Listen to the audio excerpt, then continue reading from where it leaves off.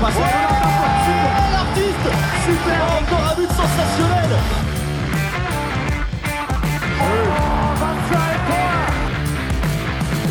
That's a brilliant bit of follow-up play by Mahe. Oh my goodness me, what a shot. Sagosen setter det hen! Han setter den! De i semifinale igjen! Hello and welcome to the Uniformed Handball Hour. This is Brian Campion speaking to you, joined by Chris O'Reilly, Alex Kulish, and today on the episode we're going to be talking all about the Champions League. And we have a very special guest in Berto Servas, the club president of Kielce, who sat down with us for about 30 minutes and gave us lots of wonderful insight into everything from transfers to the club, looking for sponsorship, and his club philosophy. We'll get to that a little bit later, but for the moment, hello boys. Hello Brian. Hey Brian. How are we doing? Not too bad. When was the last time? Oh no, Brian was in the last podcast. It felt like you abandoned us over the summer there. Well, yeah, I was gone for a little bit. I had a bit of a hiatus. Up disciplining kids in the mountains. That sounds wrong. No, wait, let me say that again. Up teaching up teaching kids English in the Vienna Alps. Or the Vienna Alps, oh my God. Teaching kids in the Austrian Alps how to speak English. You might as well just leave all that in, Chris. But yeah, it was a long summer, but I'm... You taught them how to speak English and you lost your own ability to do it. That's it. You kind of, it's like osmosis. You absorb a little bit of their language level. But yeah, I'm back, and it's good to have the season up back and running. I haven't gone to a game yet because DHF decided that they're going to have people on site just yet. But I'm hoping for round 4 onwards that we'll be back on site. I'm really, really excited to get back to the games again and just seeing all the halls full and it just looks great. It's really like the good old times are back again. I don't know about you guys, but this feels like we're heading into a proper season now, unlike last season's kind of on-off hiatus season that we had. Yeah, absolutely. The fans is something that struck me, like watching those first couple of games of the season in the leagues, but also the first round in the Champions League. And it was just amazing. It was a spectacle. It's not an empty hall where all you can hear is the ball moving around. You feel the energy. And I think it's going to impact a lot of games this season. And we may have already seen it impacting games with, I think, Veszprém's win against PSG probably would not have happened if that was an empty arena. But pretty exciting season ahead of us. And I love our annual tradition of doing a preview podcast after a competition has started, so we can react really heavily to the first results. So are Dinamo Bucharesti the best team in the world right now? I'm gonna bring something up here because for most of the season, my first reaction in the preview podcast last year seemed ridiculous, where I was really hyping up Nantes and Aalborg. And now, see what happened at the end of the season? Come on. Last year, in our Bundesliga preview, we asked the question, do you guys think that Leipzig have what it takes to win the Bundesliga after they won their first 4 games?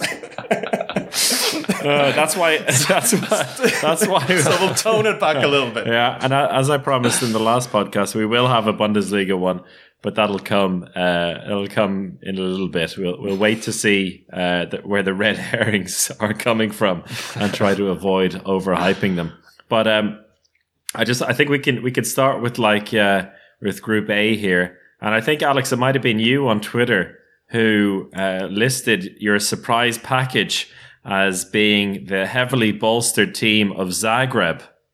And that's one team where you would hope with their summer signings and the return of fans that they might actually be able to do something. And then they just did a classic Zagreb and lost by 10 goals at home to Aalborg. Yeah, that really threw that prediction off. But again, let's not react to the first game. Zagreb had a really nice preseason.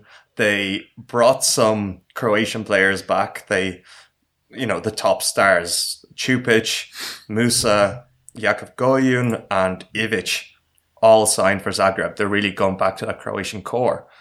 And they performed really well in that bizarre Ceja Final Four competition where they, even though they actually got knocked out to Vardar and didn't make the Final Four, Vardar had one mysterious case of COVID, which knocked them out. And then, they beat Meshkov Brest. They really put it up to Veszprem. So I do see them being a much better team. That's not saying too much because they were terrible last year. They were by far the worst team in the Champions League. By far. They were almost embarrassing. So I do like that they have taken that as notice and bolstered the squad and seem to have something there to work from. So for me, surprise in this case is that they're not going to be as terrible as last year. And I think they will fight for that kind of 6th place position to qualify for the rounds. Because there's a few teams in this group that are a little bit mysterious at the moment. That being Elverum, I think Montpellier, after I talked with Kevin Dolan, aren't quite there to fully compete. I say that, but then they drew with Pick Szeged. So again, I think this group is completely open. Yeah, well, we've kind of looked at pre-season as being the weaker of the two groups, and I think it's fair to say also when you look at Group B just how stacked it is. But yeah, 2 draws out of the 4 games in the opening round. Elverum and Vardar drawing in Norway, and then Montpellier and Szeged drawing in France, and then Kiel also kind of narrowly getting a victory over Brest, who themselves are trying to make a proper breakthrough. I mean, they got to the quarterfinals last season, but trying to establish themselves as regular contenders for it. I mean, I think last season we broke it down into like the true top dogs in the group, and then seeing who would be battling for 3rd, 4th place, and then who'd be battling for the ticket to the playoffs. Is it fair to put Aalborg in with Kiel and Szeged as like the top 3 teams that should run away with this group? Yeah, I think so. Can Aalborg reach the same heights as they did last season is the biggest question, I think, for most people. And I think Palmerston is injured at the moment again, so that's obviously a big blow for them. But I'd like to think so. So I definitely put Aalborg in that group. Kiel are completely unchanged. So in terms of consistency, you'd imagine they would be up or thereabouts the same as they were last season. Pick Szeged have massive improvements to their squad. So it's probably the most exciting signings with the likes of Martins coming in as centre back. I was probably surprised by the draw with Montpellier because I thought Montpellier maybe took a little bit of a step back in terms of losing Richardson and Truck. So I was maybe surprised by their level because I thought they had kind of taken a bit of a step backwards. So yeah, I'd probably put those 3 in the top. And then for the mid group then, I don't know, I think I'd probably put Elverum right at the bottom. And then it's a close, I don't know, I'm not really sure between Zagreb and Vardar because Zagreb have made a lot of those signings, but then that first game really threw a spanner in the works in terms of what you might think about them. But I think it's a toss-up between Vardar and Zagreb, and then I probably put Montpellier. Oh, forget about Brest. Sorry, I put Brest right at the top of that mid group, followed by Montpellier, then toss up between Vardar and Zagreb, and then Elverum at the bottom. Oh, yeah, and I was really surprised by Elverum getting that draw with Vardar, because I also had them at the bottom. I had them not even qualifying for not getting the wild card. But they seem to, despite losing some big names for them, well, Luke Abelo, who went to Japan, which is that not just the perfect fit for Luke Abelo? He can explore a new culture after the mountains of Norway, and probably play at right back as well. He'd probably be the tallest backcourt player. Yeah, but I don't see them keeping up that level. Vardar are just such a mystery right now. They have Vujovic, who is just an explosive character. So really depends on whether the team buys in and kind of fits together under Vujovic. It's a really kind of thrown together team. They made a lot of new signings, including the Njokas brothers last minute and potentially losing Gerbindo. So it just seems like this whirlwind going on in Vardar. And they have the talent to, I'd say, get to that kind of high level of the mid teams in that group. But just whether it settles down or not is the big question. I wouldn't be surprised if we see an explosion halfway into the season and we're talking about Vardar not existing again. That's... Oh. What's the status update on Gerbindo? Because hasn't played. Has he played a game for them yet, or not? Because he's been linked with Dynamo. Isn't that correct? I don't know if you know anything more about that, because obviously that would be a huge. He was their marquee signing, wasn't he? Really over the whole summer. Yeah, I don't think there's too much information on that, because Vardar are basically waiting for a transfer fee from Dinamo Bucuresti. He hasn't played in the Champions League. He didn't play the first game. So I think that move is still open. Okay, but I guess we can almost assume that he's going. Interesting. I mean, it's kind of a ragtag bunch of players, the Vardar team at the moment, when you consider that the Njokas twins joined from Metalurg like days beforehand. It's very, very Vardar nowadays. And I get the feeling that we'll talk a little bit about Dinamo Bucuresti, but I think they're going to be the new Vardar not in a going bankrupt kind of way, but in another way. But I was really impressed by the Szeged Montpellier game. And Montpellier, who, as you said, we talked a little bit with Kevin about, which is a very promising but untested team. But what I particularly liked about them was that the entire squad got involved in that game. There were 6 players who scored 3 goals and 5 who scored 2 goals. No more than 3, but just like a proper spread, which I haven't seen the likes of at this level, maybe ever. So interesting to see how they develop. And I think they'll be buoyed by that draw with a very exciting Szeged team. So Szeged, we talked about them quite a lot last year and how their season was just such a mess due to COVID, and we let them have a full pass for the season. But with a big squad, some improvements to the squad, they got Miguel Martins, Maskosek, Tunnison in as well. A few kind of Veszprem to Szeged switches this summer. Do you see them as being a proper contender for the Final Four, for the title, what they probably see themselves as? I think the last season wasn't a complete write-off. I mean, they did win the Hungarian league, so that's they were coming into this as Hungarian champions. So I remember them finishing very, very strong. The likes of Alexander Blonz coming in, and when you have the centre back of Dean Bombach and Martins, that's just a really exciting combination at centre back. And then who else do you have come in? Or Frimmel as well. Sebastian Frimmel on the left wing. Sebastian Frimmel, yeah, the Austrian coming in there as well. I mean, you've Stepancic and Tonison. Now, Stepancic's been there for a few seasons now, but if you'd imagine if once he gets back from injury and finds some form again, that right back position, it's kind of like a lot of the unsung heroes of the handball in the right back position. So in my opinion, they're put together as a bit of an old school team because they have a playmaker, now 2, with Bombats and Martins, that are very inventive, and just some big boys on the left back with Maskosek and Bodo, some big boys on the right back with Tunnison, Stepancic, and the biggest boy on the line, Banhidi. So they have the mass and they have the style where they want to bomb every team and attack. And what we've seen, that handball is kind of going away from that. We've seen the likes of Matthias Gissel come in. Alex Dushabayev is probably the original version of that, where it's about getting to the 6 meter line and getting the easy shot as opposed to shooting over a defense. And that's what worries me about Szeged this year. I don't think they have enough variability in that style. When it works, it works really well.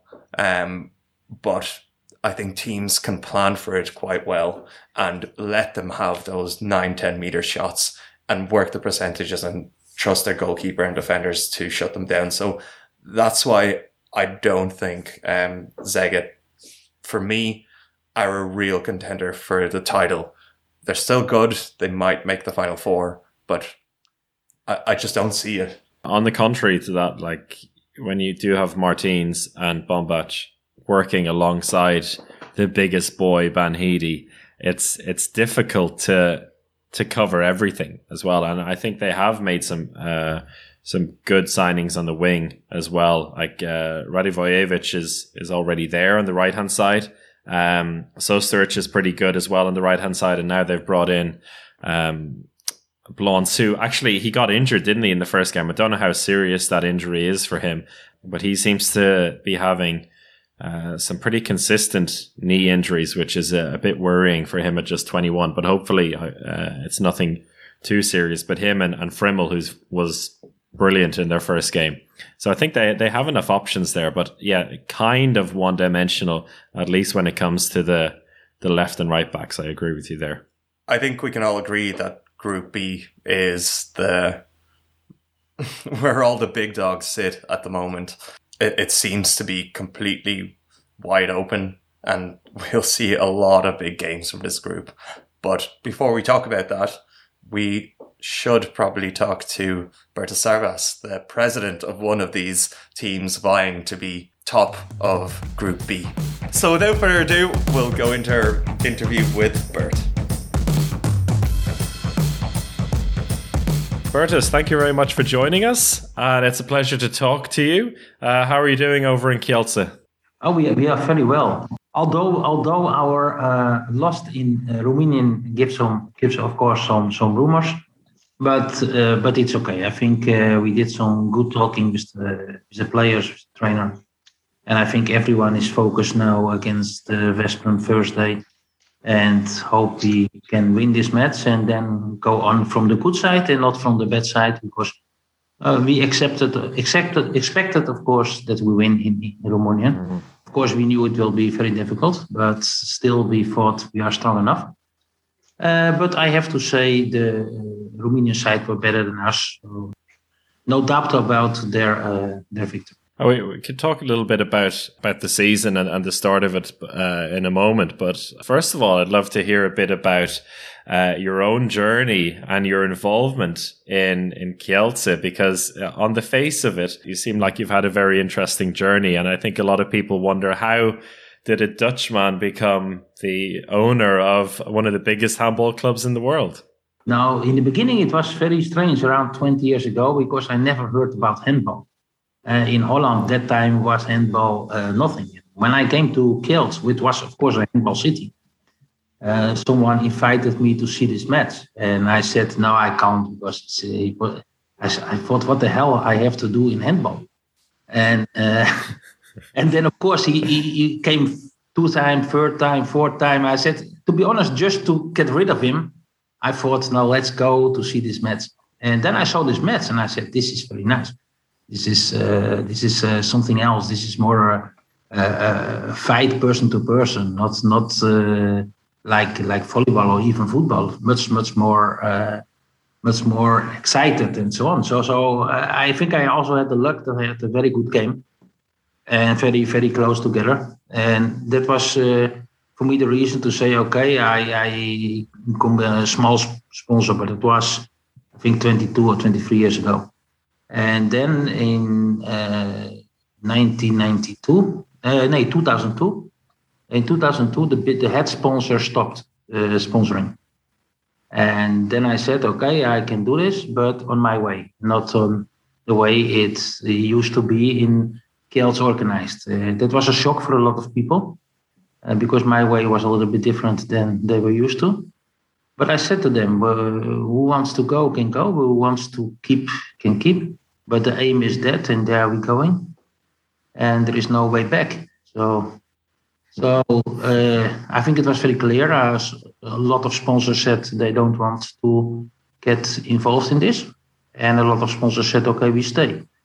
So it was a good start. Then we made a little bit according to a sort of plan of 100 sponsors. So small sponsors. In my opinion, better is to have a lot of sponsors which give a little bit, then one which give a lot. Okay, now the situation is different, of course, but at that time it was like this. And then we built it up. And then I had the problem we never could win. Only the first year we win the Polish championship. And then again, we all the time lost.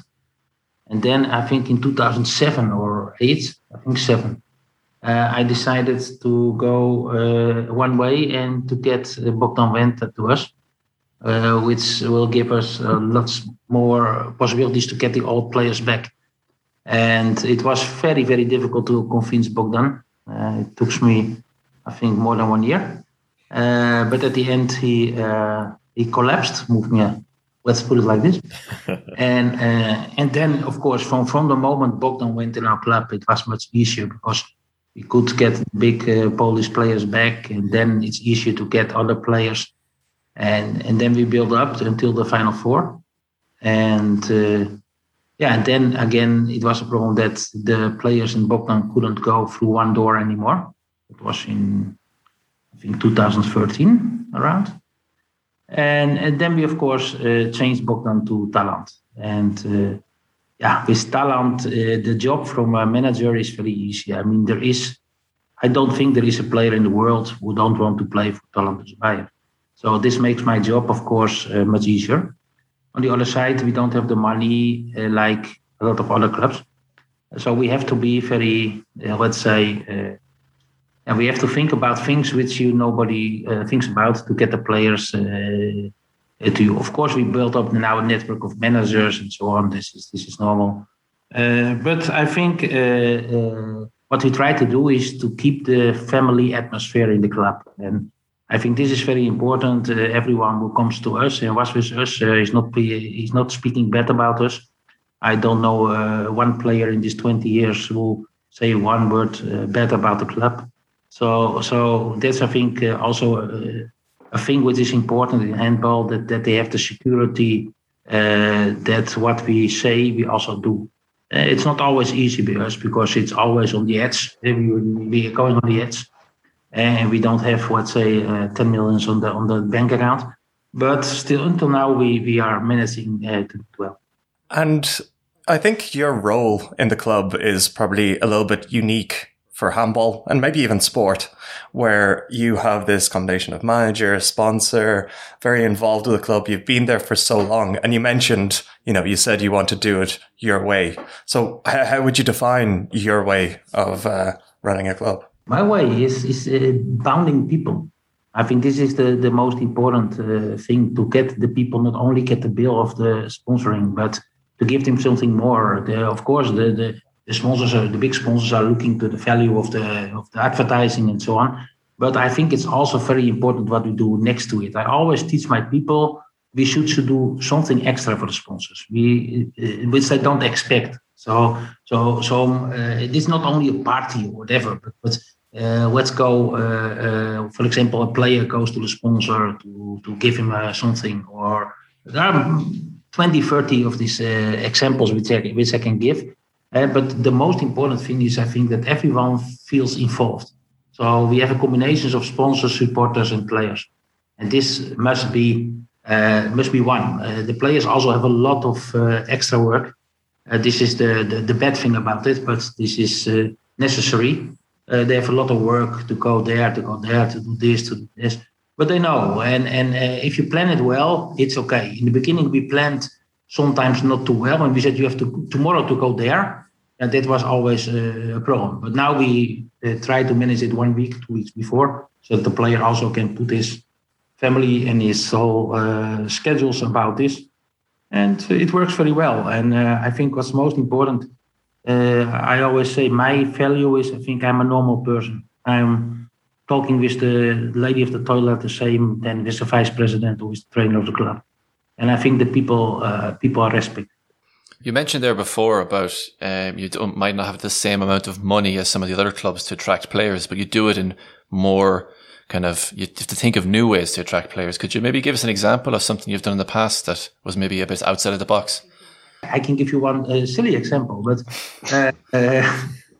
maybe it's a good. I think his manager will not be angry at me. I hope, at least, when it doesn't hurt.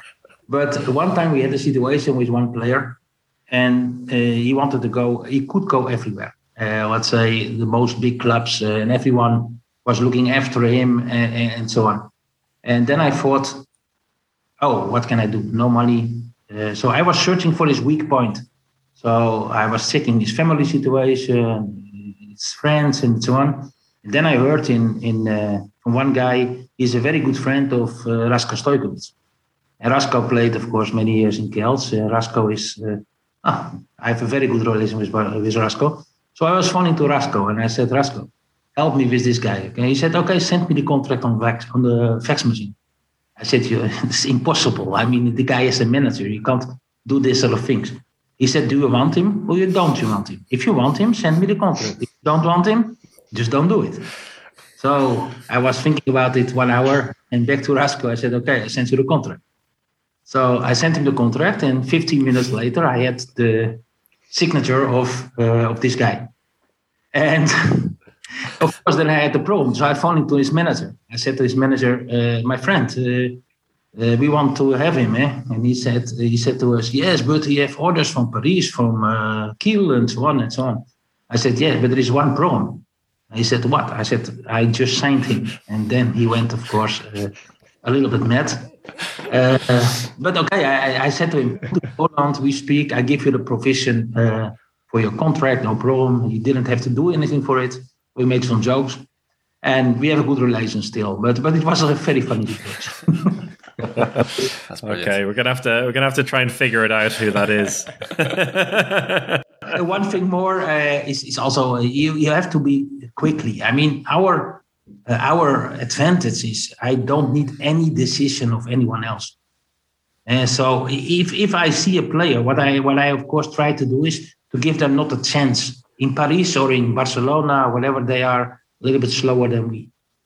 So this is the things you have to try to do. I mean, I don't give the players much time. If I always say my offer is good for 24 hours.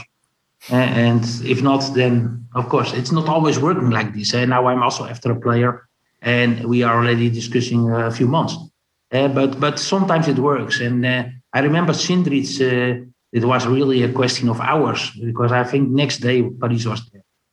But then we already signed. So yeah, it's a little bit the sport to be quicker than these people. You seem to really relish that side of it as well. I love it. The transfer. I said to my club, I can give everything away, but I don't want to give the transfers. Transfers is I mean, you build a team. Because we try to look to the team as a family. What I said, if we think someone is not shooting in this family, we don't want him, even if he is better sportly than the other one. We just want nobody to spoil our inside thing. And that's why I went angry after the match for Romania. And this is not a question of playing bad or whatever. It's a question of feeling, are we together or are we not together? And I think this was, for me, the difficult part in this weekend, to get the people again like this, that we have to be one family. And I don't accept if you're not one family. This we not to accept. I can accept bad playing, losing, no problem. That's life. But we should have all the same aim. You mentioned before there that with Talented Shabayev, it makes your life easier. Also, when it comes to transfers, then, because I can imagine he has his own opinions on these things as well. Let's put it like this: the times we had a big fight was the first few years. Now we know he knows me, I know him. We have the same philosophy, I think, about human being and so on. About Talant, of course, is very emotional, even more as me. He's very, very. He can't be quiet. But every player has enormous respect for him, and this is of course the basis. It's not an easy trainer, but everyone knows, because the players always talk together, of course. But for me, it's also a great person. I mean, I know how many times Talant could have left us for bigger money, for other things, but he always said to me, "Bert, we are together in this project, and." We have to go together, we go on. And so I helped him a lot with other things. He helped me a lot with being the trainer of Kielce. A great person. For me, a great personality. Of course, it's not like this, like that people always think Talent and me are friends, so we will be forever. Talent also know that we look to the results. That's normal. But I said yesterday to someone, I said, we last 10 years, so last 8 years with Talent, we win 8 times the championships, 8 times the cup, and we were 3 times in the final 4. So yeah, if you think this is bad, don't tell me what is good. So it's always with supporters and with sponsors like this that they are very quickly in panic. And I think the good word in handball, what we always need, should be patience. You need patience in the team, you need patience in the club. Nobody can change the team. In 2016, we were the oldest team in the Champions League. Now we are the youngest team in the Champions League. This cost. You have to calculate these costs. This is it. And I think we went a little bit too quickly to the Final Four when we changed it. And now everyone thinks you always have to go to the Final Four or the season is wrong. It doesn't work like this. Even this morning in Twitter, I had a nice discussion with a Spanish guy about this. The people have to understand what they have. And this is sometimes a failure in the thinking of the people, that it's too normal. If something is too normal, then you lose it. Then you can see how good it was. And at this moment, I think a little bit in Kielce, a little bit like this. Everything is normal. We have to win from Barcelona. We have to win from Paris. Yeah, it's not that easy. I mean, these are very, very good clubs. And we have to realize which we have in Kielce is something special for such a small city. It's something special, I think. Like Veszprém, for example. It's also something special. And now 18 months back, where Kielce had a bit of a crisis and it looked like the club may not continue. Of course, that was a shock. But out of that comes this new team, a really strong support and a way forward. How was that period for you, and how did you kind of manage to get back to the high level? For me, it was very difficult. It's around 12 months ago, I think, 15. My firm had a lot of problems with COVID. We lost, tell you how many, but very, very, very many. So this was the problem, that my firm couldn't be anymore. And this, of course, was a big amount of the budget. But with all to Womsa, because this is unbelievable. The owner of the president, of course, of Womsa, I have to thank very much for this, because to find in this terrible time of COVID a sponsor which give you the same security as Vive before, or even better, is unbelievable. And we managed to sign with them a 4 years contract, and we are very, very, very happy with them. And but I will be thankful to him for the rest of my life, because this guy. In a talking of video in half an hour, I think we made this decision. This is unbelievable. I mean, I one time going to write this in the book how this was, but this was unbelievable for me. I was like a dream happening. They always say to me, "Bert, you did it. I didn't do anything. I just had luck that this guy said yes." Of course, we searched him, we did some research and so on, but the guy was unbelievable. So in that way, we were at that moment very lucky. From that, and I remember we spoke to Magda last year when the crowdfunding started and about the situation, to go from that to towards the end of last season, making all those long contract extensions as well as the new signings, but extending with Talent, with Alex, with Andy Wolf. Was that almost like a sign from the club as well to say we are here to stay? Like we're making a statement here. A long contract never says something about you will be staying very, very long. I mean, the long contract says something. We are together in a project. And if everything works for both sides, we want to go on a long time together. And this is what we try to do. I didn't want to show the world that we are bad. You never know. I'm too realistic that something can happen tomorrow or in 2 days, and you again have the problems. It's life, but you have to face the problems. I always say you have to inform the players. You have to say this is happening, and not saying nothing and not paying is on. You just, by us, the players all the time knew what's going on. Every move we made, everything we made, they were informed. So you have a different relation. If you keep your words, then the players get a lot of confidence. And I think this is the most important thing. I'm very proud, for example, that Alex Dusebaev didn't sign anywhere. For me, this is an unbelievable guy. He has, of course, good money with us. This is not that he has bad money with us, but the offers Alex had. But he said only one thing to me. He says, "Comes Remeli or don't come Remeli?" And then I told him, "I'll tell you, but I will tell you now." And then Alex signed straight away. Alex wants to win the Champions League, and that's it. And he said, "Why should I change if I feel well, everything is well? But I want Kielce to have the possibilities to win the Champions League." And okay, then I said to him, "Okay, we will make the team like this. We can win the Champions League." And I think even this year we are be able to win the Champions League. But of course, then everything has to be on the points. And I really hope first day we're going back on the track. I think it's very clear to everyone that consistency is hugely important to you and the philosophy you try to put into the club. Do you feel like that this is something that some handball clubs are moving away from, or something you have to deal with a lot more questions about coaches and questions about your decisions as time goes on? Very difficult, of course. The people always searching something. I all the time say you have to be inside the club. You have to be inside the talking. If you want to understand what's happening in the club and not only go to the matches or watch television. And then it's very easy to say, after the match, you can finish every trainer. Even the winning trainer, you can finish to make him 5, 6, 7 decisions, which he, in my opinion, did wrong. But it's after the match. The trainer has to decide during the match, which is much more difficult job than that.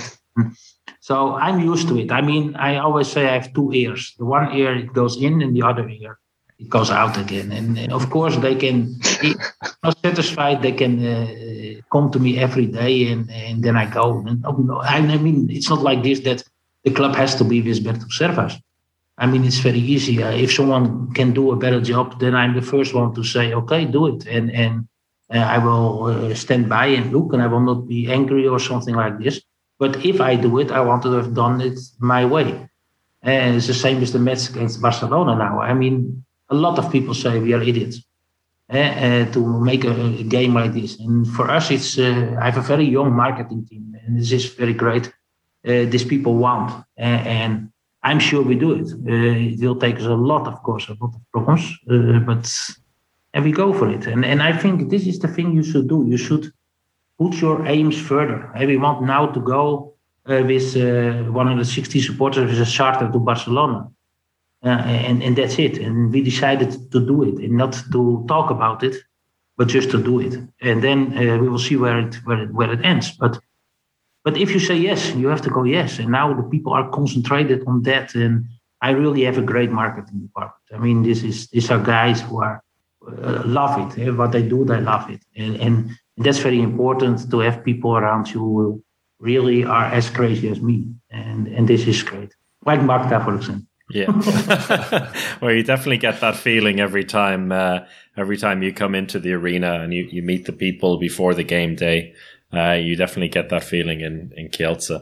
Now, you mentioned before we went online that you had a quick exchange with Alex on Twitter. And I want to ask you about Twitter, because it seems to be your new obsession recently.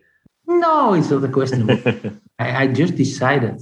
What I want with Twitter is one thing. I want to show how this club a little bit works from inside on. And so how that you can't always, let's say, the people on Twitter are very nice and good and so on. I'm not sorry to say, but I don't want to attack them on either way, because these are really people on level. I just want them also to think how they can help us with getting this feeling away that everything is normal. That you can only in Poland is a little bit the problem in our country is a little bit the problem that they like to criticize, and And this is a little bit the problem. And this is what I decided to do, is to try to, even if I every week change only 5 people, I change 5 people, their minds. And I try to get a little bit, I liked a little bit, of course, to play. This is nice. But if I do something, I do it right. Pavel, my marketing manager, asked me 5 years to do it. I said, Pavel, I don't have the time to do it. It's if you want to do something like this, you have to take the time and every day spend some time on it. If you don't do that, then it will not work. So I said I want to have 10,000 people. So I have around 1,000. So I have a long way to go. Yeah. It's building quickly, though. Huh? We will see. We will see where it ends. Thank you, Alex, for your. You can get some pushing from this podcast as well, and I'm sure I would recommend everyone to follow Bertus on Twitter. Thank you very much.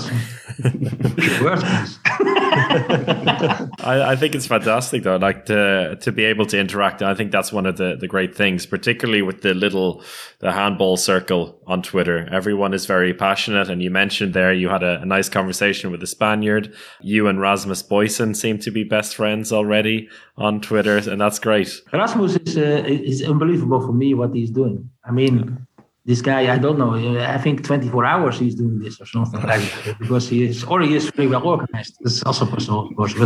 But really what he does is a great job, I think, and great respect for such a guy who really is necessary in the handball world. This sort of people, this sort of, where he gets all this information from, I don't know. But my problem is I'm a little bit art technique, and I have to learn how this works, everything, because always Pavel is phoning me. I made again a mistake. I said, "Oh, what did I do wrong again?" But maybe in 1 year I will understand how this works. So you have this kind of very clear philosophy about how you want things done, and you talk about it doing your own way. Where do you get your influence from, inside or outside of handball? Are there any clubs in sport in general that you look to thinking they hit the nail on the head? Yeah, I think 20 years ago I looked a lot to Kiel. Kiel, how they build the structures in sponsoring, how they do this sort of.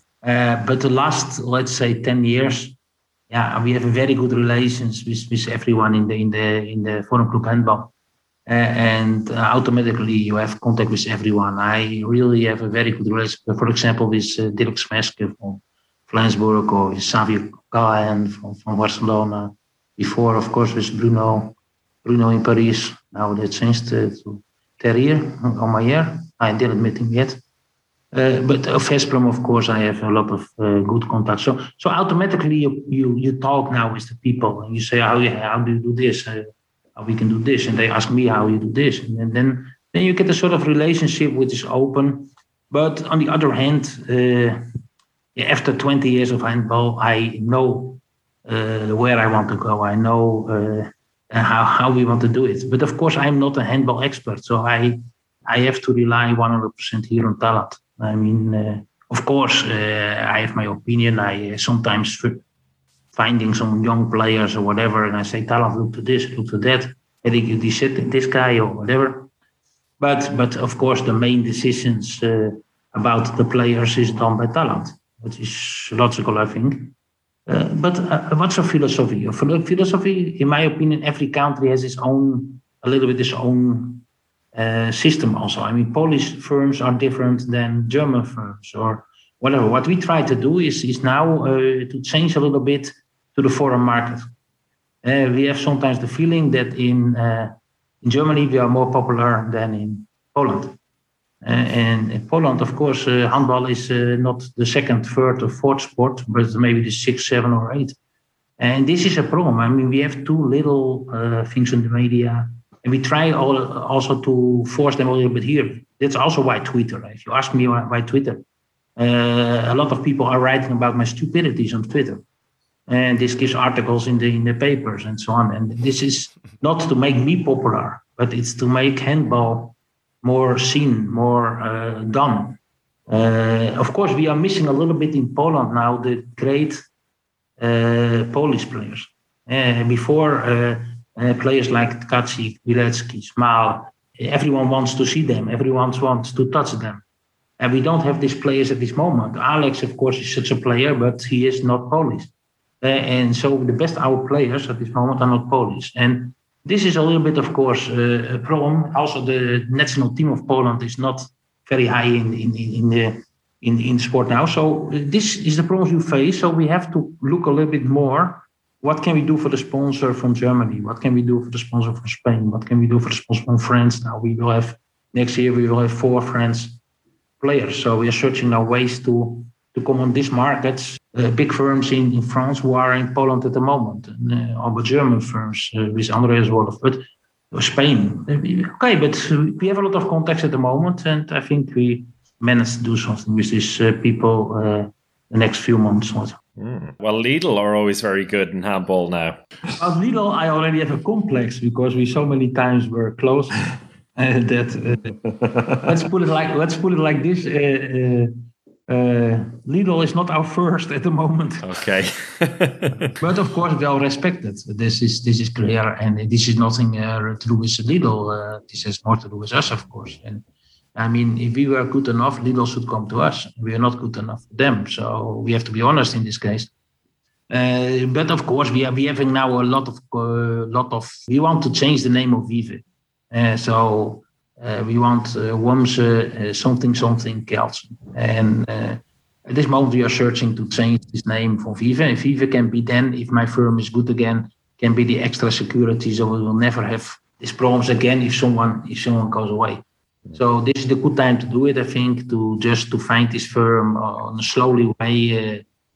We made the aim before the end of December. We want to have a second sponsor in the name. If this should work, it again gives some more security for the future. I think this is important. Looking at this season then, we've only had one game of the Champions League, which you mentioned a little bit about earlier. And overall, though, this group in the Champions League is really heavy, a really tough group. And I guess these are the games you want to be having when you're looking from the marketing side as well. But what do you think about the season as a whole? And is there any teams from what you've seen that impresses you? Of course, for me at the moment, Barcelona is great. I think Barcelona next year, Aalborg will be great. I think there are so many strong teams. I mean, Veszprem is doing well under the new coach. You see the different mentality there. So this is also a very good team, of course. Now Flensburg is always very good. Kiel is always very good. So this is the great thing in handball at the moment. I think we have 10 clubs, 12, which can win everyone for everyone. And there is no game outside of Kielce which you can go and you say, we will win to this. We don't have to take our best players or whatever. It's impossible. I mean, the level is really going up. But for me, the big favorites are Paris and Barcelona this year. I think they have the strongest teams. I think also that in Paris is changed something that. And Hansen and Remeli, for example, this is the last chance to show and to also thank the clubs for so many years good working together. Concours is going also. So I think this is the year for Paris. They really can do it. But the other side, Barcelona is very, very strong. What is our aim is very easy. If we come to the Final Four, there we can win from everyone. And so you just have to be sure that you are at the Final Four, which is, of course, not easy. But even the fourth place gives you still the possibilities to go there. Of course, not so easy then you first or second. But we said to each other very easy. At home, we should win every match, and away to get as many points as possible, of course. And I think now with the help of our supporters back, because last year they were missing, but everywhere, of course. With the help of our supporters, we always have a few goals ahead.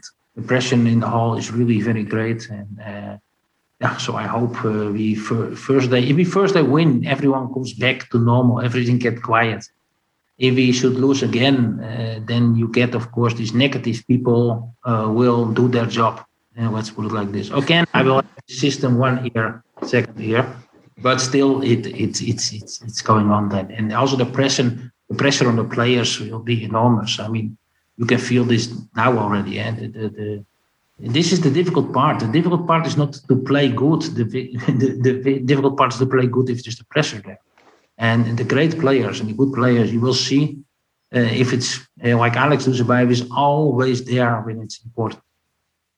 And these are the great players for me. And it's not only Alex. There's a lot of players in Europe who are like this. And but for us, it's very, very important to win first at the match. And then I think everything is open. Of course, we lost 2 points, which we should have. Normally, we should have won. Bertus, thank you so much for your time. It was a pleasure to talk to you. Yeah. And let's do it again sometime soon. Thank you very much and good luck. Thank you. Thank you. Bye-bye.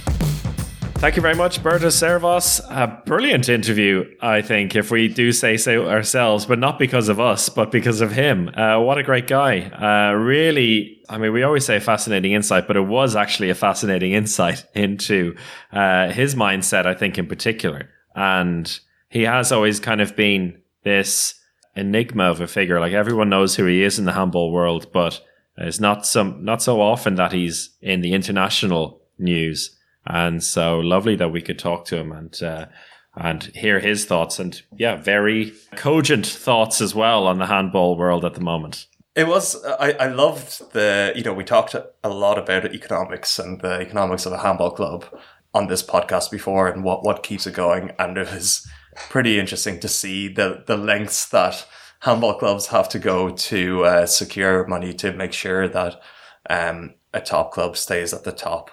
And absolutely fascinating. But they lost their first game against Dinamo Bucharest. Of course, Berta said he's not too worried, but the fans are already getting on him.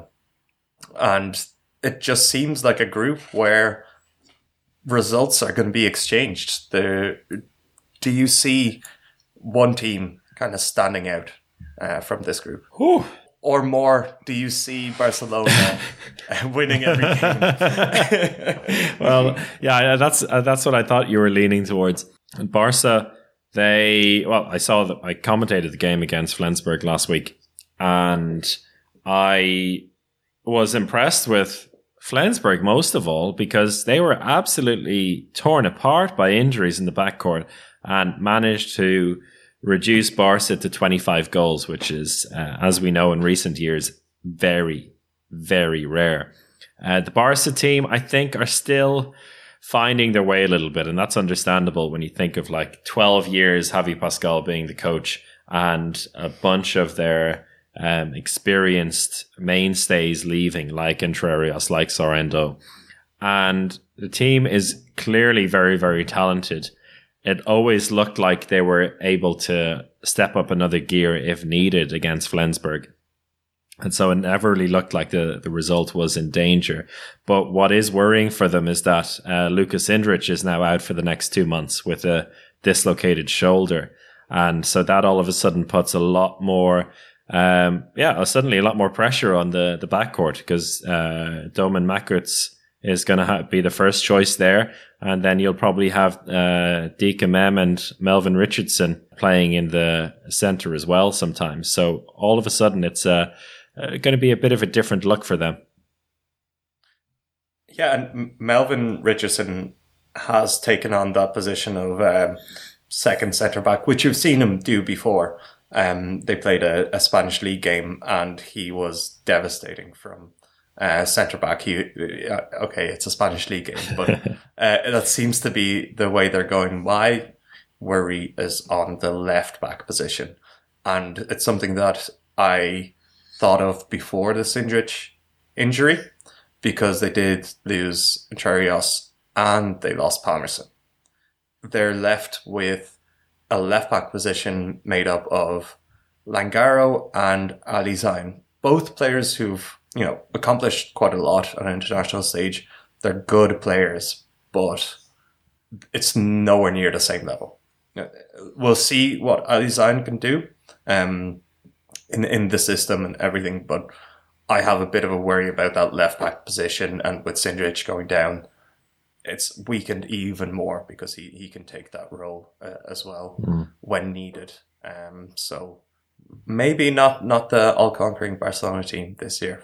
I mean, it's not like Sindrich is going to be out for the whole season, but like not a good thing when your shooting arm is dislocated, and so it's going to take a while for him to get back up to speed. I'm willing to give Ali Zayn a bit more time. I think we could stay up at this level. He's 30 now, making his debut in the Champions League, which is kind of bizarre, but he's had such a good year with Egypt. So yeah, I trust he could do something with the talent playing around him in Barca. But he's not the best Egyptian in this group, and that is Brian Campion's. Oh, what is he still the surprise player or the upcoming player of the year?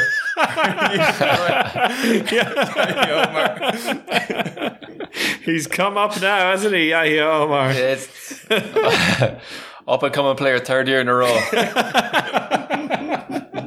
Oh God. But what do you think of Veszprem? I think what you said at the beginning was a very, very good point about the crowd. I mean, had it been an empty arena, I'm not really sure they would have gotten the result against Paris, because I tuned in at the start of the second half, and it just looked like they just kind of didn't know where they were going. And the looks you were getting off some of the Paris heads was like they were almost surprised at how easy it was going for them, or how smoothly it was all going for them. And then there was just a stage where you just had some manic pieces of attacking by favorite Nenadic, where it just kind of really got the crowd going, and then they just kind of rode that wave, and it was a huge aspect in them and coming back and taking the win. I mean, I think Paris were up 4 goals with 16 minutes left, and then they lost by 3. So it was quite the turnaround, and that will be a huge factor this season going forward. But yeah, I think looking at Paris and then also looking at Veszprem, they still had a change of coach as well, so they're going to need some time also to settle in. But generally, the group, Barca look like they might need a few months to get going, perhaps. So I think it's going to make for some really good handball. I don't think we're going to see Barca run away with the number 1 spot early in the season. I'd like to think not anyway, from what I've seen so far. But again, it's only been 1 game. Let's not get too excited. You could see Barca next week winning by 15. What a spectacle this group will be, because it has some of the best fan bases in handball altogether. We have Veszprem, we have Kielce, we have now Dinamo Bucharest, which was an absolute cauldron. Yeah. And again, probably was the reason why they won that game against Kielce, which is a huge surprise. And I wasn't expecting Javi Pascual to have such an influence already. How was that an outlier, do you think, Chris, or do we see a property? Yeah, I think when you mentioned when you first mentioned he's not the best Egyptian in this group, my mind immediately went to Mohamed Mamdou, not Yahya Omar. So I guess I'm not up to speed yet in my own in my own head. No, I don't think it will be. In this group is super tight, and teams at home, like Bertus said, will expect to win their games at home. And to be fair, when the draw was made, I think you and I both kind of wrote off Motor and Dinamo Bucharest as the 2 teams that were just going to be smacked in this group. And here they are, after round 1, both having won their game, and with Motor beating Porto. So I think, yeah, it is going to be a really tight group. You throw Flensburg's issues, which the injury issues aren't going to go away very quickly. So I think they're going to have some trouble here. And when are Flensburg going to get a new physio or a sports doctor? What's the deal? I know. Jim Gottfriedson must be absolutely on his knees. He's been playing on his own in that backcourt for 2 years running now. He must be begging. It was just figure it out. It was so bizarre. Like the three guys, Jim Gottfriedson, Mads Mensa, and Aaron Mensing, playing every single second in the backcourt, and they played with 8 players the whole game. So they had subs, they just didn't use them, which I found kind of bizarre as well. Yeah, I mean, particularly in the last few minutes, just give some guys a run out, or like, I mean, how much can it hurt to throw out well, yeah, it could hurt a lot against Barca to throw a couple of 17-year-olds out. We did see that against Kiel as well, where they did widen the squad a little bit. Yeah, but I mean, we learned from Nantes last season. You've got to blood the young guys, and you never know what'll come. You never know what'll come out of it. They're there for a reason, the young players. So I have a feeling they're going to have a bit of bother here in the opening few rounds. Yeah, besides that, I mean, Barca there, you're saying they're not unbeatable. Veszprém and PSG show just how much they can fluctuate in the course of a game. Dinamo and Motor will be the ones, like, basically every single game will be like a final for them. Kielce, who we know what they're capable of, and Porto as well, who, having lost the first game, we'll see what they're made of, because this is their first season where they've had a bit of an overhaul with a few big players having left the club. Yeah, I'm not sure about Porto this year. As I said, it felt like last year was the year for them to make the push that they seemed destined for. They seemed destined for a Final Four appearance, or at least capable for that. I don't know what they'll be like this year. They didn't really make enough transfers to make up for the players they lost. They got some players back, really. The Pedro Valdez from Sporting, a couple of Cubans that might make a difference, but overall, I think a weakened team. And one for the picking for this group, I think. Should we throw in any predictions? Not the Final Four. We've any other predictions? Okay, let's just go bottom of each group. Okay. Who's going to be the last team in each group? Okay. I reckon it'll be Zagreb in Group A and Motor in Group B. Oh, come on. Stop the lights. Not Brian's favourite, Motor Zaporozhye. Do you remember this time last year and you were laughing at me? You were laughing at me because I was quoting the results from 2 seasons ago, but I was still saying my point still standed. Now it's 3 seasons ago. Now it's 3 seasons ago. But I don't know. I think it's they got Truck in there now as well with Mozart, and they beat Brest by 11 in the Sahel League, and it is the Sahel League, I know, but I don't see them finishing bottom. I'm going to go for Porto to finish bottom, and wait a second now. No, it's going to be a toss-up between Dynamo and Porto, I think. And I think we might be jumping to too many conclusions a little bit early on. I'm probably going to still say maybe Dynamo finish bottom and Elverum. Oh. Tough one, but look. I will put Porto at the bottom, and that is probably jumping to conclusions because they've still been very good in the league. But I'm sticking with it. Unfortunately, Porto bottom and Elverum will be bottom of that Group A, I think. Okay. Young breakout player. I'll go for Yahya Omar.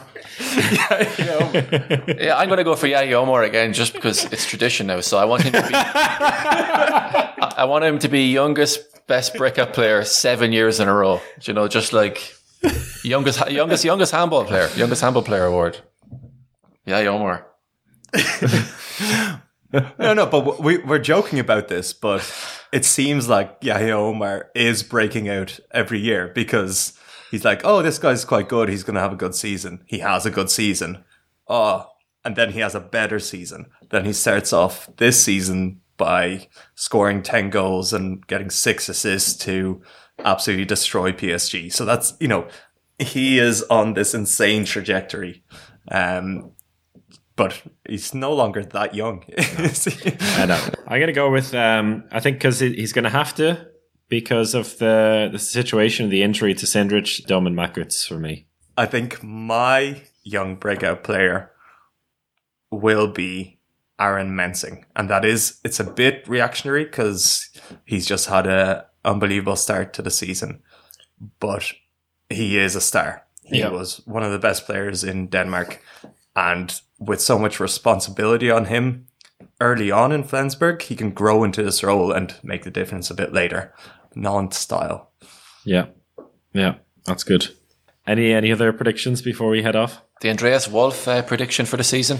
What kind of season is he going to have? I hope for Bertus' sake he has a good one, because I think, as Alex tweeted from our account last week, that's what happens when you have one goalkeeper you rely on. So they really rely on him. And I think he's bound to have a good year at some point with them. It's going to be this year. Who's going to have a better season, Vincent Gerard or Andreas Wolf? That's a tough one. Oh, I think maybe Vincent Gerard had a great summer, so he's done now for 2 years. So I reckon Andreas Wolf will be the man. Who's going to be the best right back? it's the hot position. I asked this question because it seems like every top player is a right back. Yeah. I'm going to ask you who the best left back is, which is an even harder one, but not because there's too many of them. I'm going to go for... I was going to say Deacon Man, but can't go all Barca here. Dominic Mathé is going to be the one who drags Elverum into the playoffs before he goes to PSG. Yeah, I mean, I don't want to talk about him again, but I think Yaya Omar might actually be the best right back. Don't just keep repeating his name the whole time, but actually, that's actually a real answer now. And then left back. Sander Sagerson. Yeah. Maybe even someone like Prondine will clean up. I don't know. I'm not sure. He was looking good at the end of last season, so. What are you saying, Alex? Aaron Palmerson for me. Okay. He's gonna do it. I believe in Albor. How long is he injured for? Finally. I think it's only 6 weeks. Okay. So it's not too bad. He'll miss lots of games, but Palmerson has a tendency to show up when teams need him most in the final stages, so he'll be ready for that. Yeah. They didn't need him in the final of the Champions League, so he was fine. It's like, yeah, I'm injured. All right, let's wrap it up there. Homework for everyone listening to the podcast: find out which player Bertus Servas was talking about in that Rasko Stojkovic story. Answers on a postcard, please, and we'll reveal the best answers in our next one, which should be coming pretty soon. As we promised, there'll be more previews, some late previews or start of the season celebrations coming up. Until then, take care and goodbye.